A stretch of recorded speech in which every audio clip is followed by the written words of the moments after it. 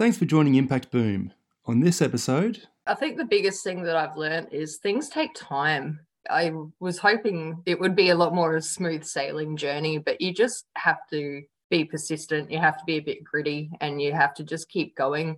If you really believe in your idea, I think that's all you need. welcome to impactboom.org.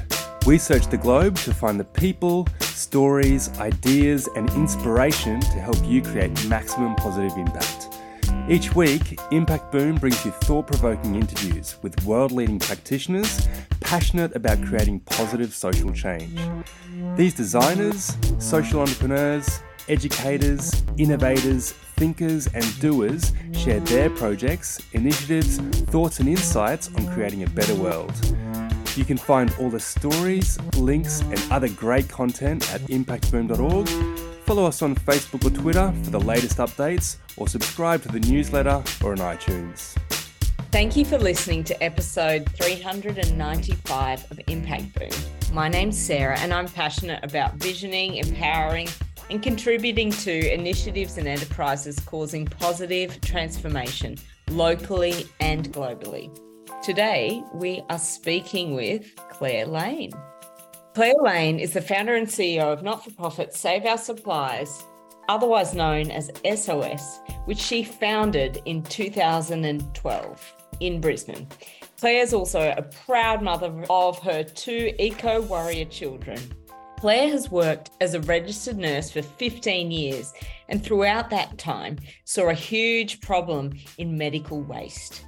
This led her to take on the challenge of addressing the enormous waste in the healthcare system in Brisbane. SOS now provides collection bins in 13 major Brisbane hospitals to collect reusable medical supplies that would otherwise be added to landfill. SOS then repackages the supplies and, working with other charities such as Rotary, redistributes them to hospitals and organisations in developing countries. This not only eliminates waste, but also reduces greenhouse gas emissions and hospital waste removal fees. On today's podcast, we will discuss how and why Claire and her team collect and redistribute clean medical supplies globally, what the redistribution of medical equipment means for their stakeholders. Claire, thank you so much for joining us today. Could you please share a little bit about your background and what led to your work in the social impact space? Hi, Sarah. Thank you for having me on today. As you said, it was my career as a nurse, and just day in, day out, I saw perfectly usable medical items get thrown in the bin.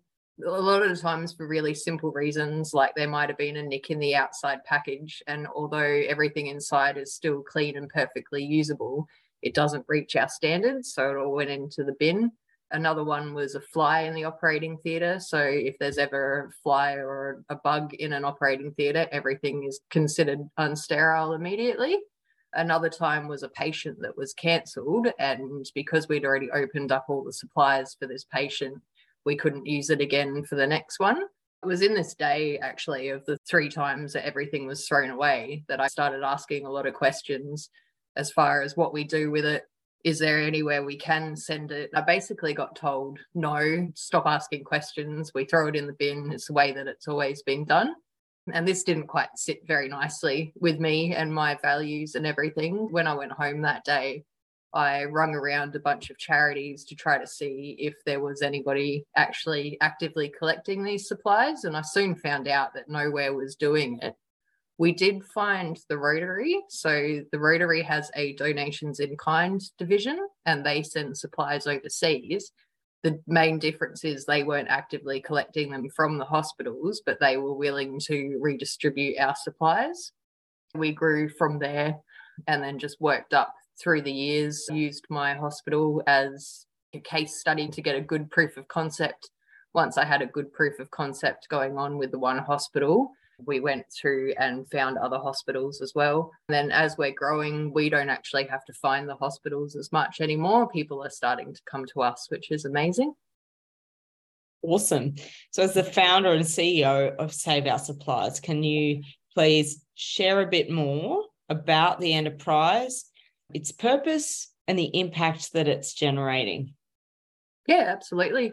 I suppose my goal is I want our collection bins in every hospital in Australia.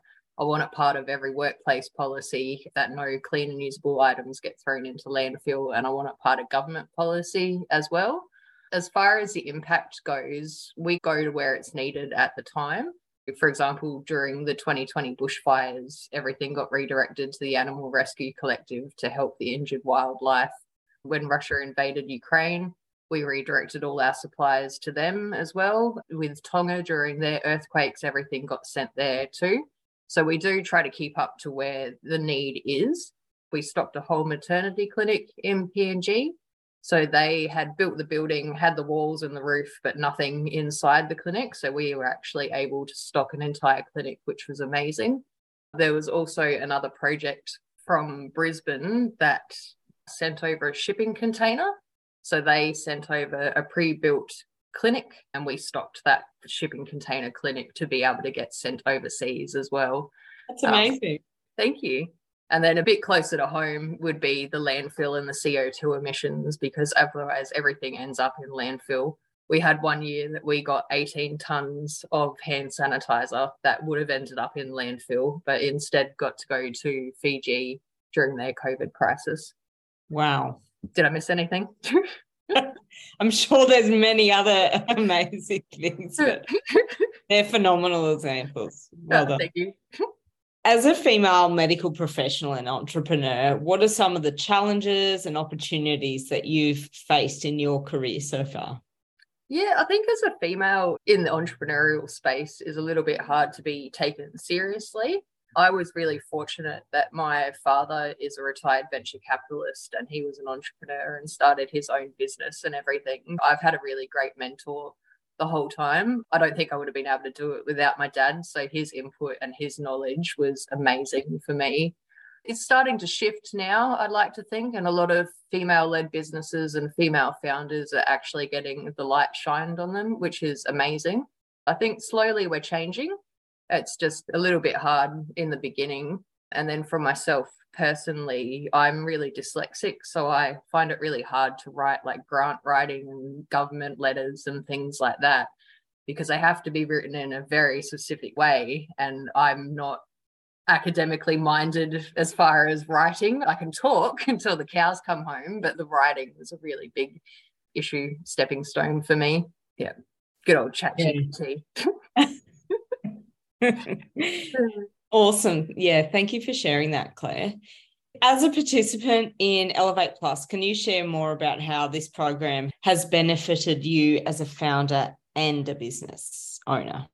Yeah, absolutely. I found it really inspiring, actually. So every week we hear from different social impact leaders. I like to learn from what they are doing. I learn a lot from people's mistakes. So I like it when they're real and they've showed the journey, not as sunshine and rainbows. Sometimes it's difficult, but it's worth it. And seeing where they are now has been amazing. The other people in the group as well have been lovely. The networking that I've had at the moment is awesome. One of the girls is actually doing a brand marketing thing for me. So before one of our courses last week, I met her a couple of hours early and she's forming my brand, which is awesome. Another person there is getting me a web developer. So the networking I've got from that has been amazing, as well as the mentor that was provided to me as well through Impact Boom. He has been amazing as well. He's also interested in ongoing mentorship. So not just when the course ends, he said anything that I need or just to bounce ideas back and forward to let him know. And so that's been really great. And the teachers are lovely also, and I enjoy them. Awesome. Great. Thanks for sharing. So what are some key learnings from your journey that you can share with change makers looking to grow their impact? That's a good question. Look, I think the biggest thing that I've learned is things take time. I was hoping it would be a lot more of a smooth sailing journey, but you just have to be persistent. You have to be a bit gritty and you have to just keep going. If you really believe in your idea, I think that's all you need. You need your passion and you need your belief behind the idea, and everything comes after that as well. If you don't have the passion or the belief, I think it would be really hard to excel to the next level. I think I was a bit naive going into it, so naivety was a good thing. What are some inspiring projects or initiatives that you've come across recently that are creating positive social change?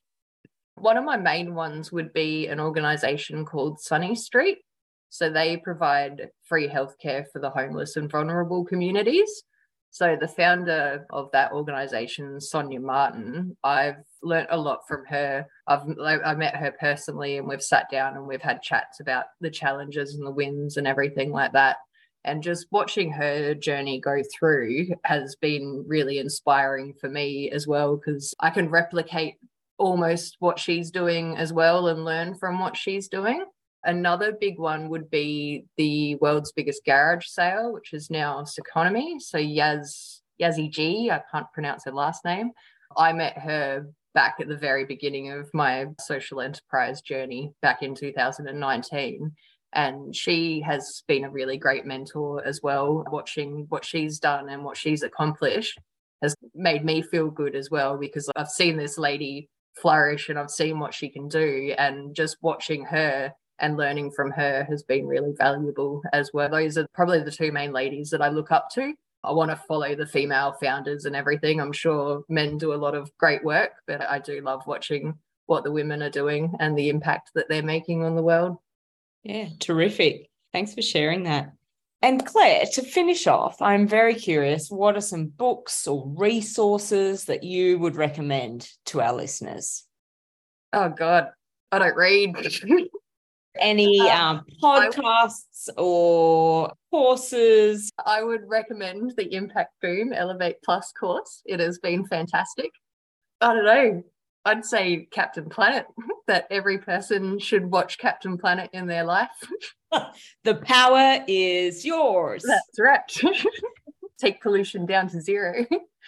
There's a lot to be said for how that rippled through the children born in the 80s that I'm deeply appreciative of. Absolutely. Sure. I'm not sure why it's not on anymore. I've got it for my kids. I make them watch it. But another thing was probably getting invited to the ACE network.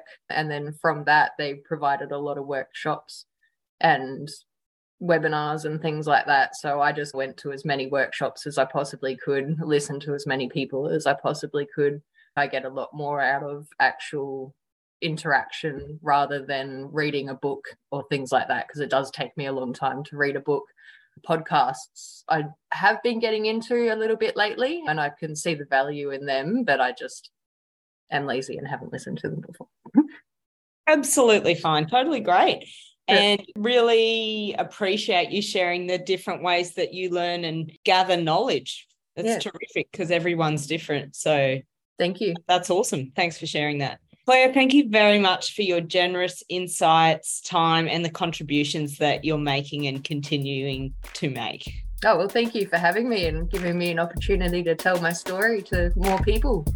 The more knowledge we can get out there, I think the bigger impact we're going to make. Absolutely. Thanks, Claire. You're right. Thanks for listening to Impact Boom. You'll find links to the initiatives, people and resources mentioned in this podcast on impactboom.org. Please leave your comments below, and remember, we'll be publishing fresh inspiration and insights to help you create positive impact every week on the website, Facebook page and Twitter.